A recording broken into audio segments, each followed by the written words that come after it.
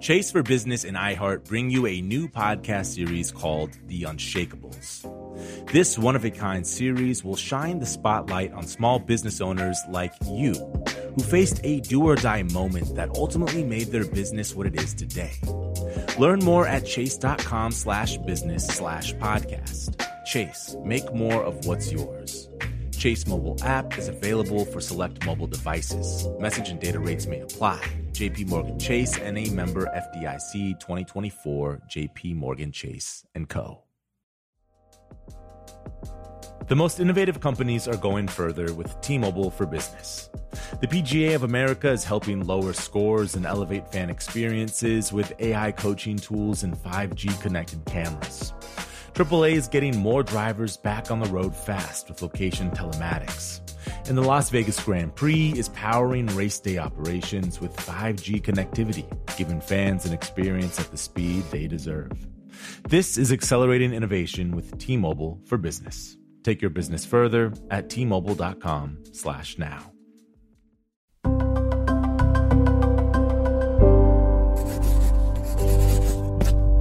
Pushkin. Just a quick heads up before we start. This episode contains a brief reference to suicide. Previously, on Deep Cover. He talked about the potential for being a Russian spy, going to various universities undercover. It had so many interesting elements. The more people that are looking for your suspect, the better chance you have of finding them. I remember seeing my picture and it saying Esther Reed. And I was like, oh, shit. Like, literally, oh, shit. This isn't going to go away. By the end of 2007, Esther Reed had been on the run for almost a year and a half. During that time, she was being chased by a number of people, including the Secret Service, the police down in South Carolina, and a private investigator with a TV crew. And so far, all of them had pretty much struck out. And this left the federal prosecutor on the case, a guy named Walt Wilkins, feeling rather, well, frustrated. I mean, we were chasing her around the country and, we would look at each other and say, how are we not finding this young girl who, stole some identities? But good grief, guys, we're the federal government here. We got to be able to do that. By this point, this young girl was now 29, by the way. And elusive as she was, Walt Wilkins still felt confident that she could be found. When you have the federal government looking for you, you make a mistake somewhere along the way. You make just enough of a mistake where they're going to be able to find you. What the authorities really needed was a bounty hunter. Remember Boba Fett from Star Wars? Badass dude with the green body armor and the cool jetpack? That's what the feds needed. And there actually is an agency that you call in situations like this. The United States Marshals Service. They specialize in tracking down fugitives. So that's who the feds called in. And the U.S. Marshal assigned to the case was a guy named John Bridge, Boba Fett as it were. And look, there are a lot of Johns in this story, so I'm just going to call him by his nickname, Bridge. Bridge looks more like a wizard than a lawman, has this huge beard, really soft-spoken guy, no jetpack, but he does ride a motorcycle. How confident did you feel that you were going to find her? 100%. How can you say 100%? I'm 100% on every investigation I work. Doesn't mean I find them every time, but yeah, I was 100%. When Bridge started on the case, his first goal was to figure out who, if anyone, she was still in contact with. Like, did she have a lifeline? Being a fugitive is stressful. You're always looking over your shoulder. You're always wondering, is today the day? On the one hand, it makes perfect sense to want a lifeline. But it's also a liability, because whoever that lifeline is, whether it's a sister or a father or an old flame, that person can also betray you, either deliberately or accidentally. So, Bridge says, in order to stay truly hidden, you have to cut everyone off. That's a hard thing to do. It's easy to say. It's very easy to say, I can cut everyone off. It's not easy to do. So the question was, did Esther Reed have a lifeline? Bridge hoped that the answer was yes, and that he might find them. So now all hopes were pinned on John Bridge, the federal government's very own Boba Fett, the last best hope. Though there actually was yet another person looking for Esther Reed, arguably the person who knew her better and longer than anyone else, and who had the best insight into why Esther was running in the first place. In this episode, I'm going to tell you both their stories, because they were both looking for Esther Reed, and only one of them would find her.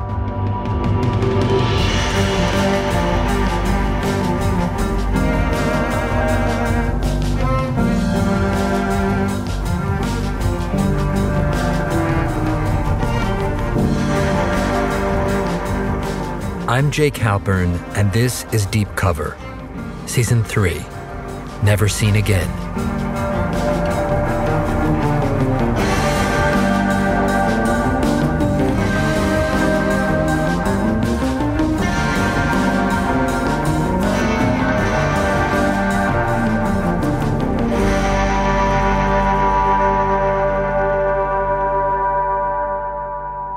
Episode 5, The Searchers.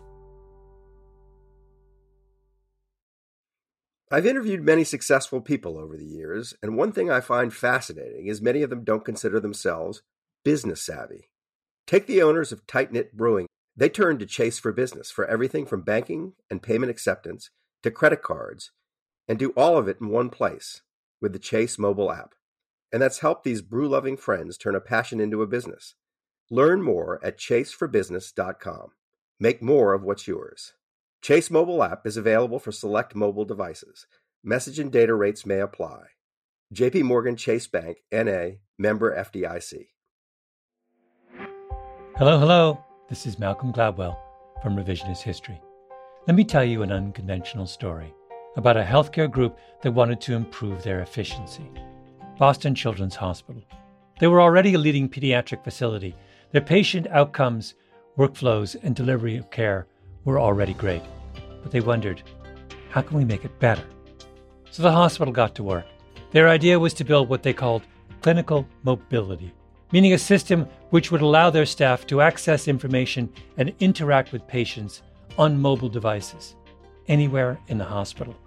And what made that possible? 5G. The hospital rebuilt their entire system with 5G technology at its core. That infrastructure now supports thousands of phones and tablets so practitioners can communicate with patients on a whole new level. Boston Children's also made sure the system could flex and scale to handle medical advancements like robotic surgery and virtual reality for training and research. This was worlds away from how they had previously operated. This innovative work hasn't gone unnoticed, first by patients, but also by their peers. Boston Children's was a first-place winner in the industry category at last year's Unconventional Awards from T-Mobile for Business, an event that celebrates customers who've dared to innovate for the sake of innovation. If the Boston Children's story rings a bell with you, if your team has asked the same questions about building a better business solution, I encourage you to enter this year's awards. It's a great way to be recognized for smart, disruptive thinking in front of some of your industry's most influential leaders. You can enter at tmobile.com/unconventional awards. That's tmobile.com/unconventional awards. I'll save you a seat.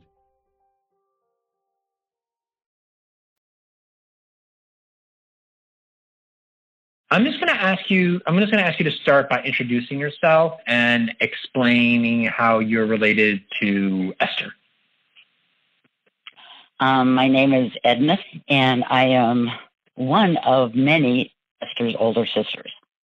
Edna is the other person searching for Esther in this story. In the interest of privacy, I'm only going to use first names when talking about Esther's siblings. Technically, Edna is Esther's half-sister. They had the same mom, but different dads. Edna is older by quite a bit. She was almost 20 when Esther was born. So, in many ways, Edna was more like a second mom than a sibling. As far as I can tell, Edna was devoted not just to Esther, but to all of her siblings.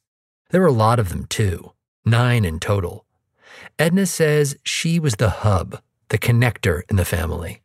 I like to know what's going on, solve the issue. I'm a fixer. I want to control my environment, and I don't like chaos. So I tend to make a plan and do it. That was her credo. No chaos, no drama, keep it neat. I mean, everybody in my family knows when you put the mayonnaise back in my fridge, it always goes in the door at this height. Don't stick it anywhere else because I want it where I want it. I like things to be there when I go get them. I want to know where they are.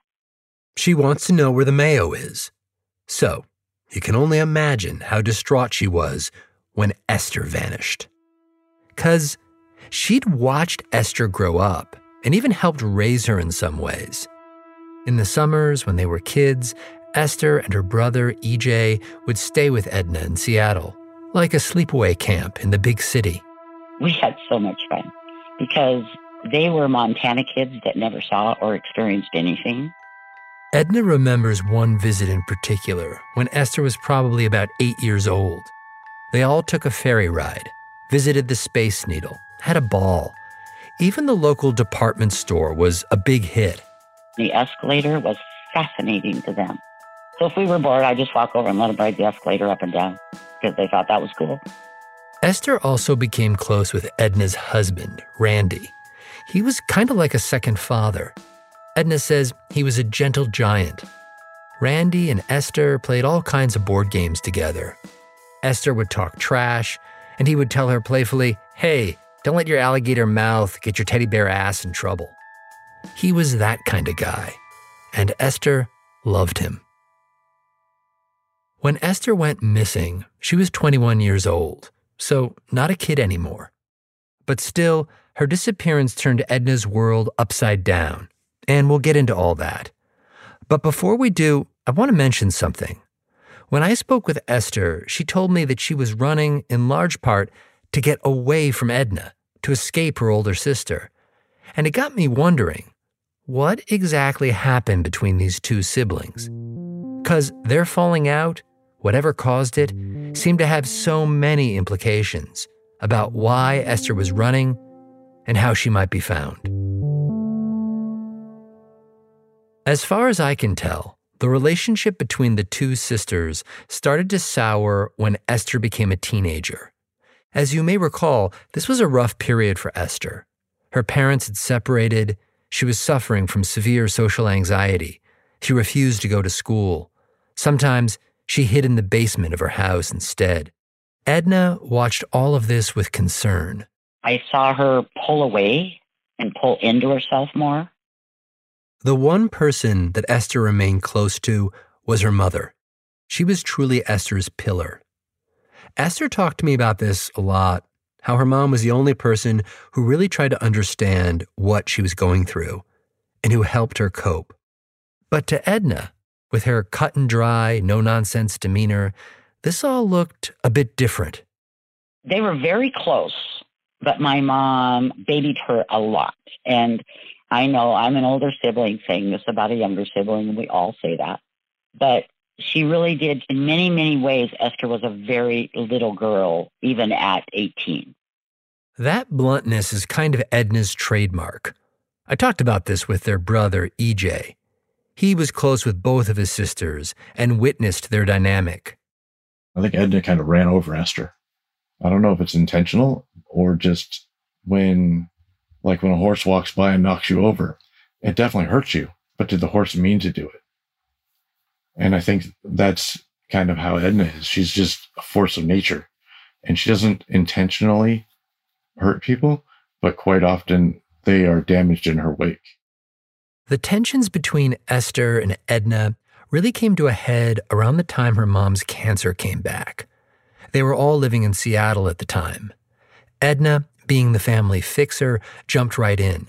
She became her mom's caregiver, 24/7. It was exhausting, and it went on for years. As their mom's health worsened, she spoke candidly with Edna about matters that were emotional, but also practical, like what would happen after she was gone. Apparently, their mom was very concerned about Esther. As things got worse, I remember my mom telling me, you need to watch her. You need to take care of her. She's going to need to be taken care of after I die. That was always her verbiage, is you need to take care of her and watch out for her because she's going to have a hard time.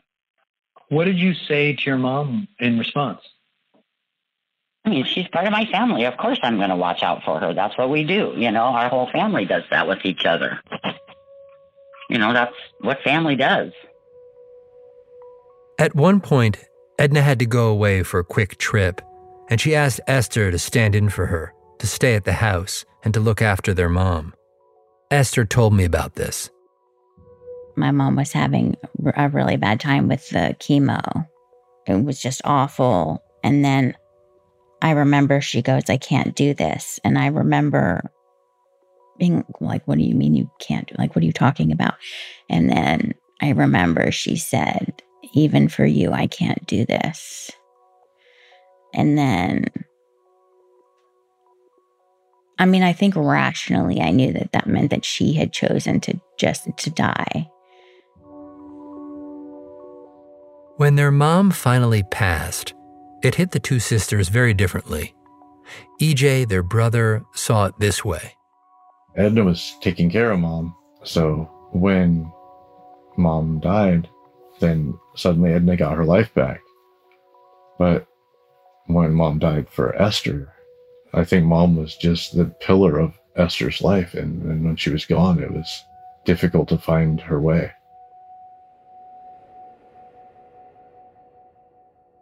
Afterwards, Edna invited Esther to move in, but it didn't go well. They fought about matters large and small. Like, I don't need to put the silverware in the silverware drawer the right way. I don't need to hang the dish towel up exactly how you're going to hang it up. I don't need to stack the plates exactly how you're going to stack them. And I know that maybe I put the bread on the left side instead of the right side. Like, she's just a very, very critical human being. And after a while, like, you just are like, can you just get off me? This may sound like ordinary stuff, the sort of fight that happens when any house guest stays too long. But for Esther, it was darker than that. Because of her social anxiety, Esther says she needed space, time to recharge, which Edna wouldn't give her. And of course, she had just lost her mom, who was her refuge. And even though Edna cared for her, she was a prickly substitute. So Esther moved out. And then she was truly alone. Esther says from here she went into a tailspin, couldn't hold down a job. She says she was homeless, crashing with friends or wherever she could. I mean, I was incredibly depressed. I've just lost my mom. I have no contact with really anybody who's able, willing to help. Thinking about killing myself all the time. Like, at that point, it's just survival. Like, just get through the day. Several months passed, and Edna hadn't heard much from her sister. Then, one day, she got a call from the police. They told her they'd just arrested a thief who'd stolen a purse, and they'd found one of Edna's blank checks on her. The cops wanted to know if Edna knew the culprit. And I said, well, who's the person? Well, do you know a person called Esther Reed? And I'm like, oh, yeah, she's my sister. This came as a shock, and it also cleared up something for Edna. You see, a while back, someone had stolen Edna's checkbook and had written some hot checks in her name. But Edna never figured out who that was. She never suspected that her own sister was to blame. But now she learned that after Esther moved out, she'd actually broken into her house through a window and grabbed her checkbook. At this point, Esther had gotten herself in a real pickle. The police had busted her for stealing a purse from her coworker. The coworker was pressing charges, so Esther had to appear before a judge.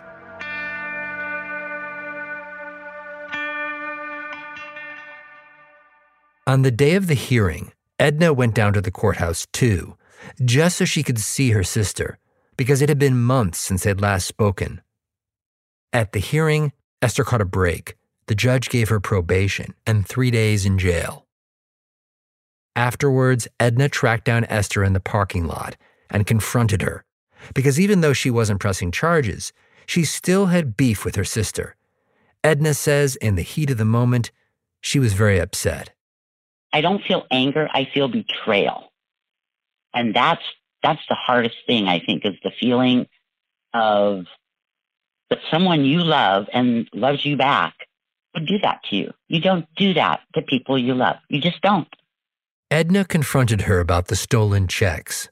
And her only response was, well, I didn't think it would affect you because I knew the bank would take care of it. And it's like, so that makes it okay? I remember her saying, you're so lucky I didn't testify against you. She said, I wanted to say so many things up there. You're not sorry for anything. And she was just like going, off on me. Edna's whole thing was tough love. And she genuinely wanted to fix things, put the Mayo back where it belonged, get Esther's life back into shape. She kept calling and emailing Esther. Edna told me she wasn't very soft and compassionate. She felt like her little sister needed to get her shit together. And she wanted to help. But to Esther, this didn't feel like help at all. It felt more like harassment and judgment, which she didn't want, which she was desperate to get away from, in fact. The one person who might have fixed all of this was their mother. But she was gone.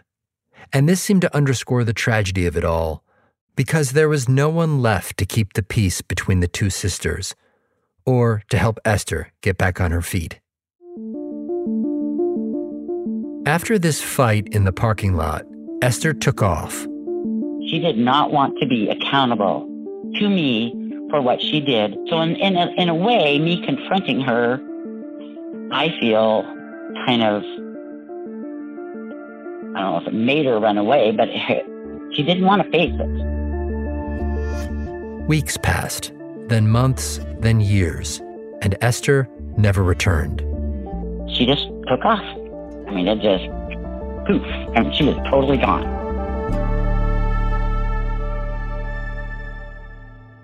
All the while, Edna recalled what her mom had asked of her before she died. She was very concerned of what would happen to Esther when she was gone. Of course, I felt like I let my mom down because I didn't take good enough care of Esther, and she took off. Edna tried to find her. She eventually filed a missing persons report with the police. At one point, the authorities even found a body that they thought might be her. They did a DNA test. It wasn't Esther. And so the mystery lingered. At family gatherings, everyone would wonder about her. You get together and everybody's there, but she's missing, and it's like, we're not complete. She was just always missed. 'Cause that's the thing about Edna. She was gruff and forceful, the horse that might knock you over. But she did care, and the uncertainty of it all ate away at her. And it's like, I need to know. I need to know if she's dead or alive. I just need to know that she's okay or she's gone. I mean, the wondering was very hard. And this wondering, this state of not knowing, continued for almost 7 years, until about 2006. At that point, the authorities contacted Edna, and she learned that her sister was in fact alive, that she had attended Columbia University, posing as Brooke Henson, but that she was once again on the run. Edna wanted to help the authorities find Esther, and it seemed like Edna was, in theory, a great resource. But at this point, she hadn't heard from Esther in years. Esther Reed did not appear to have a lifeline. She had cut everyone off. But she'd actually done one better than that. She'd hit the reset button once again. She'd dialed up yet another identity, which meant once more she was a few steps ahead of Edna and John Bridge and all the other people who were looking for her.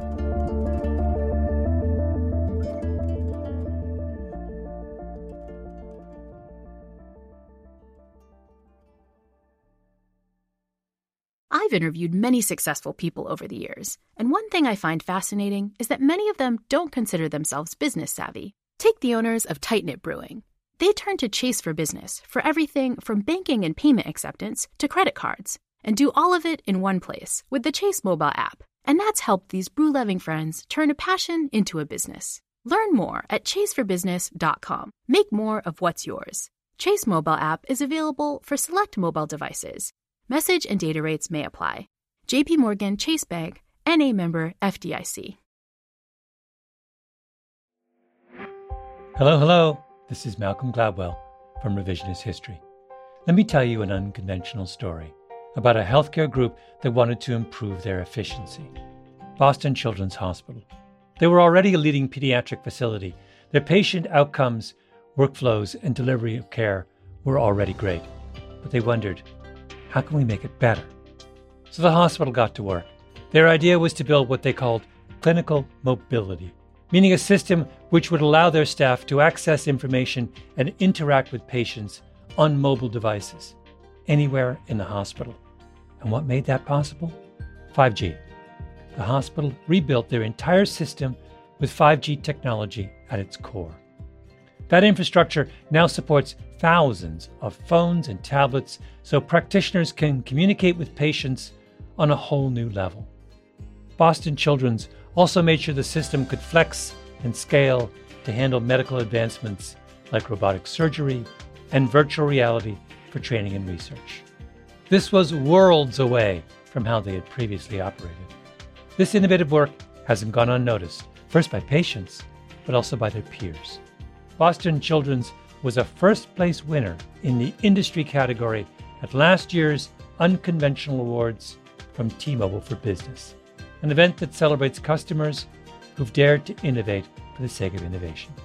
If the Boston Children's story rings a bell with you, if your team has asked the same questions about building a better business solution, I encourage you to enter this year's awards. It's a great way to be recognized for smart, disruptive thinking in front of some of your industry's most influential leaders. You can enter at tmobile.com/unconventional awards. That's tmobile.com/unconventional awards. I'll save you a seat.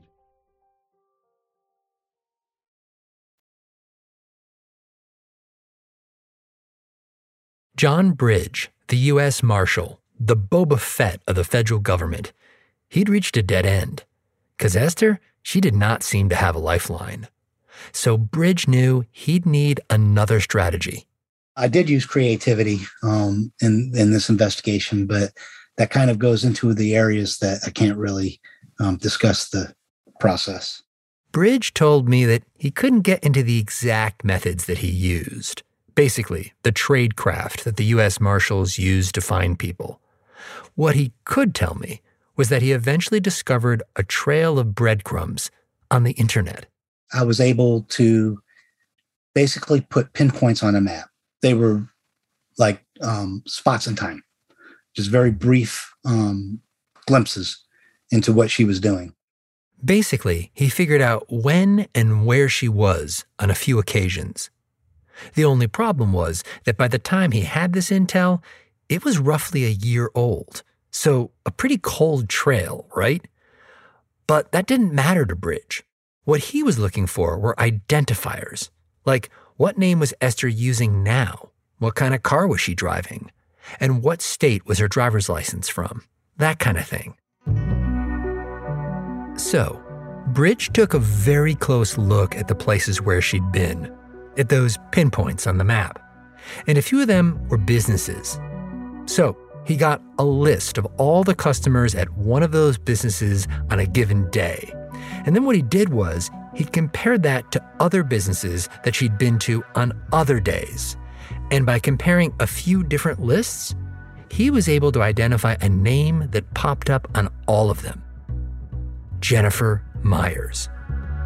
She was using Jenna Myers, Jenna Marie Myers, Jennifer Myers. She would construe that different ways when she would give her name to people.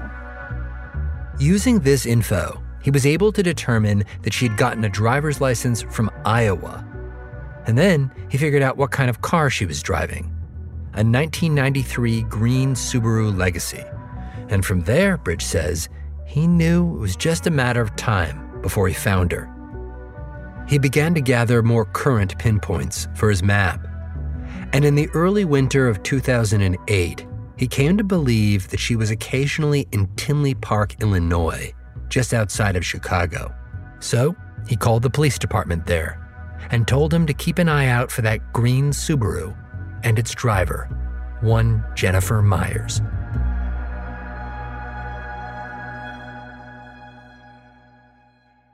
Where did the name Jennifer Myers come from? That, again, I want to be very careful here. Interestingly, there were things that Esther wouldn't tell me either. Tradecraft, I guess you could call it. Esther insists that she didn't want to glorify what she did, or how she did it, or have anyone else follow in her footsteps. So she was pretty tight-lipped here. But I was able to piece together much of what I wanted to know by combing through court records. Basically, she obtained a birth certificate in one state and then created a fake marriage in another. That way, she cooked up a completely fictional identity. And this new identity worked for a while, until the winter of 2008. At the time, she was in Tinley Park, Illinois, just one of the many places where she stayed as she moved about the Midwest. One day, she was in her car. She'd been driving around. I had been pulling up to a stoplight and there was a cop car. And you know how, like, there's two lanes and normally he would pull up next to me, flush with me. He kind of stopped at the back of my car and I was like, is he fucking running my plate? The answer was yes, he was fucking running her plate. And pretty soon, U.S. Marshal John Bridge knew exactly where she was. About 2 weeks later, Esther was passing back through Tinley Park. She was in her car, headed for lunch at Arby's. She grabbed her food and then headed back to the motel where she was staying. And it was a crazy day in town because, totally by chance, there had been a mass shooting in Tinley Park that very morning. A gunman had walked into a local department store and killed 5 women in cold blood. So there are now cops everywhere. As Esther drove back to her motel, she saw squad cars, but she'd heard about the mass shooting, so she didn't think any of these cops were looking for her. So she gets back to her motel room, and a short while later, there's a knock on the door. She opens up, and 2 cops are standing there. They were like, oh, we're just checking IDs. And I was like, oh, yeah, you're probably looking for the person. The person, meaning the shooter, because she figured there was some kind of door-to-door search going on. Turns out, these 2 cops had spotted her Subaru, called it in, and learned that its owner, Jennifer Myers, a.k.a. Esther Reed, was a federal fugitive. The dots had finally connected. Well done, John Bridge. So, at this point, the 2 cops at her door were hip to what was going on. Esther wasn't. She confidently hands them her Jennifer Myers ID. The cops take it, call it in, and then tell Esther something to the effect of, this isn't coming up valid. The cops are just standing there in the doorway at this point, holding her ID. And I was like, what? No, it has to be, like, this is a good one. Like, you should use it. And he runs it again and he's like, no, ma'am. And then they came in the room and I was like, oh, shoot, if they're coming in the room, this is like, they don't really have the right to come in my room unless I'm in some serious trouble. Then they snap handcuffs on her, lead her outside. And it was a scene. Esther says the parking lot was full of squad cars, cops everywhere. Some were standing by her Subaru. Others were gathering up her 2 dogs. The cops marched her over to a squad car, got her in the back seat. And that's when reality began to set in. I was already in the car and we were pulling away and I look over and they have my whole car open and there's many of them. And I think I said, I know what this is about. I'm Esther Reed. After all these years and years of running and passing herself off as other people, she just tells these 2 cops who she really is. Says, I'm Esther Reed. And this gets, well, pretty much no response at all, at least initially. Esther says these guys, they didn't want to get into it with her. Because as she would soon discover, this matter was way bigger than them. So the local cops, they took her down to the police station. and the mood there was frenetic. I'm sitting there and I can tell everybody is like excited and adrenaline is running and they're all, this is a big deal to them. And so I'm kind of freaking out. She says there was a cop going through her suitcase, putting her stuff into little plastic evidence bags. And finally, Esther spoke up. And I said, I have a book in my suitcase. Can I read a book? And there was a sergeant and he's like, yeah, it's fine. You can read a book. Eventually, that sergeant, he came back. And he explained he had to take her fingerprints. Esther still remembers him. She says he was about 50, with light brown hair and a kind way about him. I tend to wear my feelings on my face, and he goes, it's going to be okay. He's like, I know it looks like it's a big deal and everybody's making a big deal, but he's like, I've been working law enforcement a long time, and this is really not that big of a deal. And he kind of gave me the sense that he was fatherly. And so that made me feel a lot better. Later that night, the cops found a place for Esther to sleep. And so they ended up taking me, I think it was probably to a drunk tank. I've never actually been held in any place like that, but I didn't have anything. Like there was no toothbrush, no blankets, nothing. Like there was a mat and that's it. So she's in the drunk tank where she has a moment to herself, a moment to process what's happened. And she's just hoping that maybe the kindly middle-aged sergeant was right and this wouldn't be as big a deal as it seemed. But that hope, it was short-lived. The next day, some Secret Service agents came to get her, to take her to court. There was a bay that they could have pulled the cop car into and got me in the car. And instead, they had it outside the bay so the media could get their walk of shame picture. Was there a big media presence? Oh, yeah, they were absolutely. It was massively crazy. And they were clearly like strutting a little bit and like, yep, we got her. And, there were at least 30 reporters. They were very, very close to me. Like they were right up on me. Esther was arraigned in federal court. Then she was taken to a federal holding facility. And here, a correctional officer took her up to a cell. The gentleman who escorted me up, he shoved his finger in my face, not in like a mean way, but he goes, and you, young lady, you need to call your family. And I was like, okay, like you clearly don't know what's going on. I haven't talked to my family in 10 years or something. Like, I literally just got arrested, dude. Like, chill out. Eventually, Esther and Edna did get on the phone. I just wanted to hear her voice, and say, yeah, you're okay. It was kind of ironic, really. This whole saga began because Esther was, in essence, running from her older sister, Edna. In the intervening years, she'd taken on several identities, attended an Ivy League school, been chased by the Secret Service, become infamous. And now, the end of it all, the first person she really had to answer to was her sister. Edna had a lot to tell Esther about what had transpired in the past decade. There was a lot of things that happened in that 10 years. They're probably the 10 hardest years of my life, from the time my mom died until, started with her dying, and I lost many people in the next 5 years. Over the phone, Edna relayed the news. Explained that since they'd last spoken, she'd buried 2 brothers, a brother-in-law, a best friend from high school, and her husband, Randy. I think the hardest thing I told her in that conversation was that Randy had died. Randy was the gentle giant who used to play board games with Esther, the one she'd laugh with and talk trash to, the one who would tell her jokingly, hey, don't let your alligator mouth get your teddy bear ass in trouble. Randy and Esther had always been close. He was one of the few people that kind of got me. And so even after things were bad with me and Edna, me and Randy would still like hang out and play video games or whatever. And so Randy was like a dad to me. And she told me that he had died. And that's when I started crying hysterically.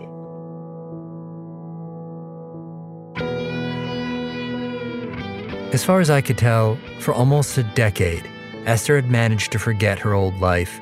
to shut it out, both the good and the bad, though I suspect she hadn't forgotten it completely, that it lurked on the periphery of her consciousness like a smudge on the horizon, the shadowy tree line in the rearview mirror, the very thing that kept her moving. All the memories of her parents' separation and her dying mother and her hard-edged sister. But her past, it hadn't all been bad. There'd been good things too, like her brother EJ and Randy. And somehow, the news of Randy's passing, it seemed to underscore that this life and this world that she'd left behind hadn't ceased to exist, that it quietly played on without her, and there were things she'd missed, things she could never get back.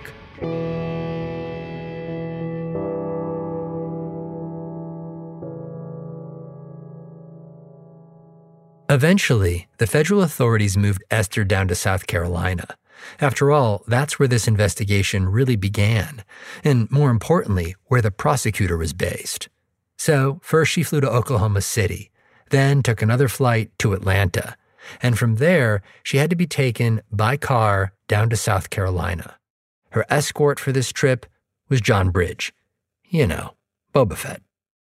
Bridge says he volunteered for this assignment.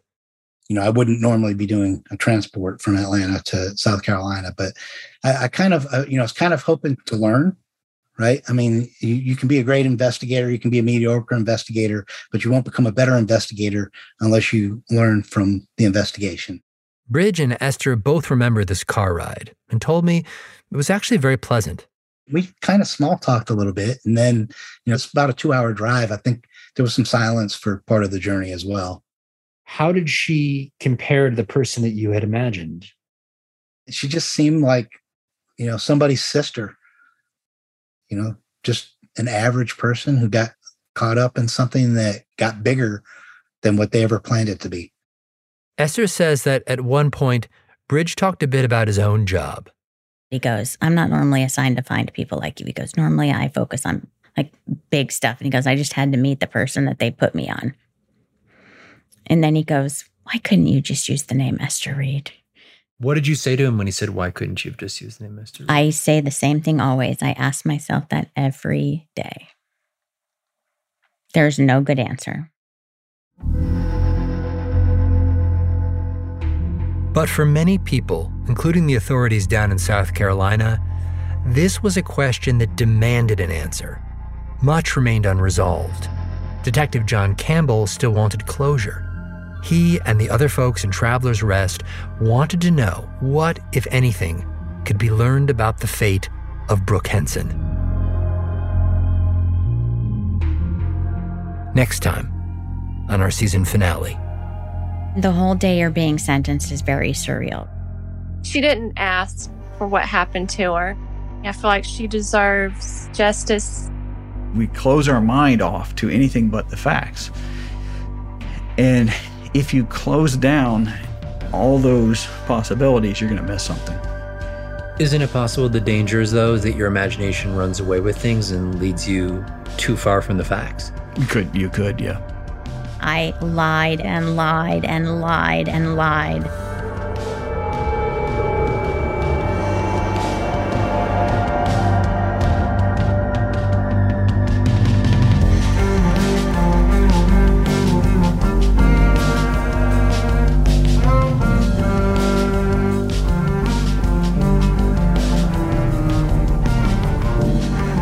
Deep Cover is produced by Amy Gaines and Jacob Smith.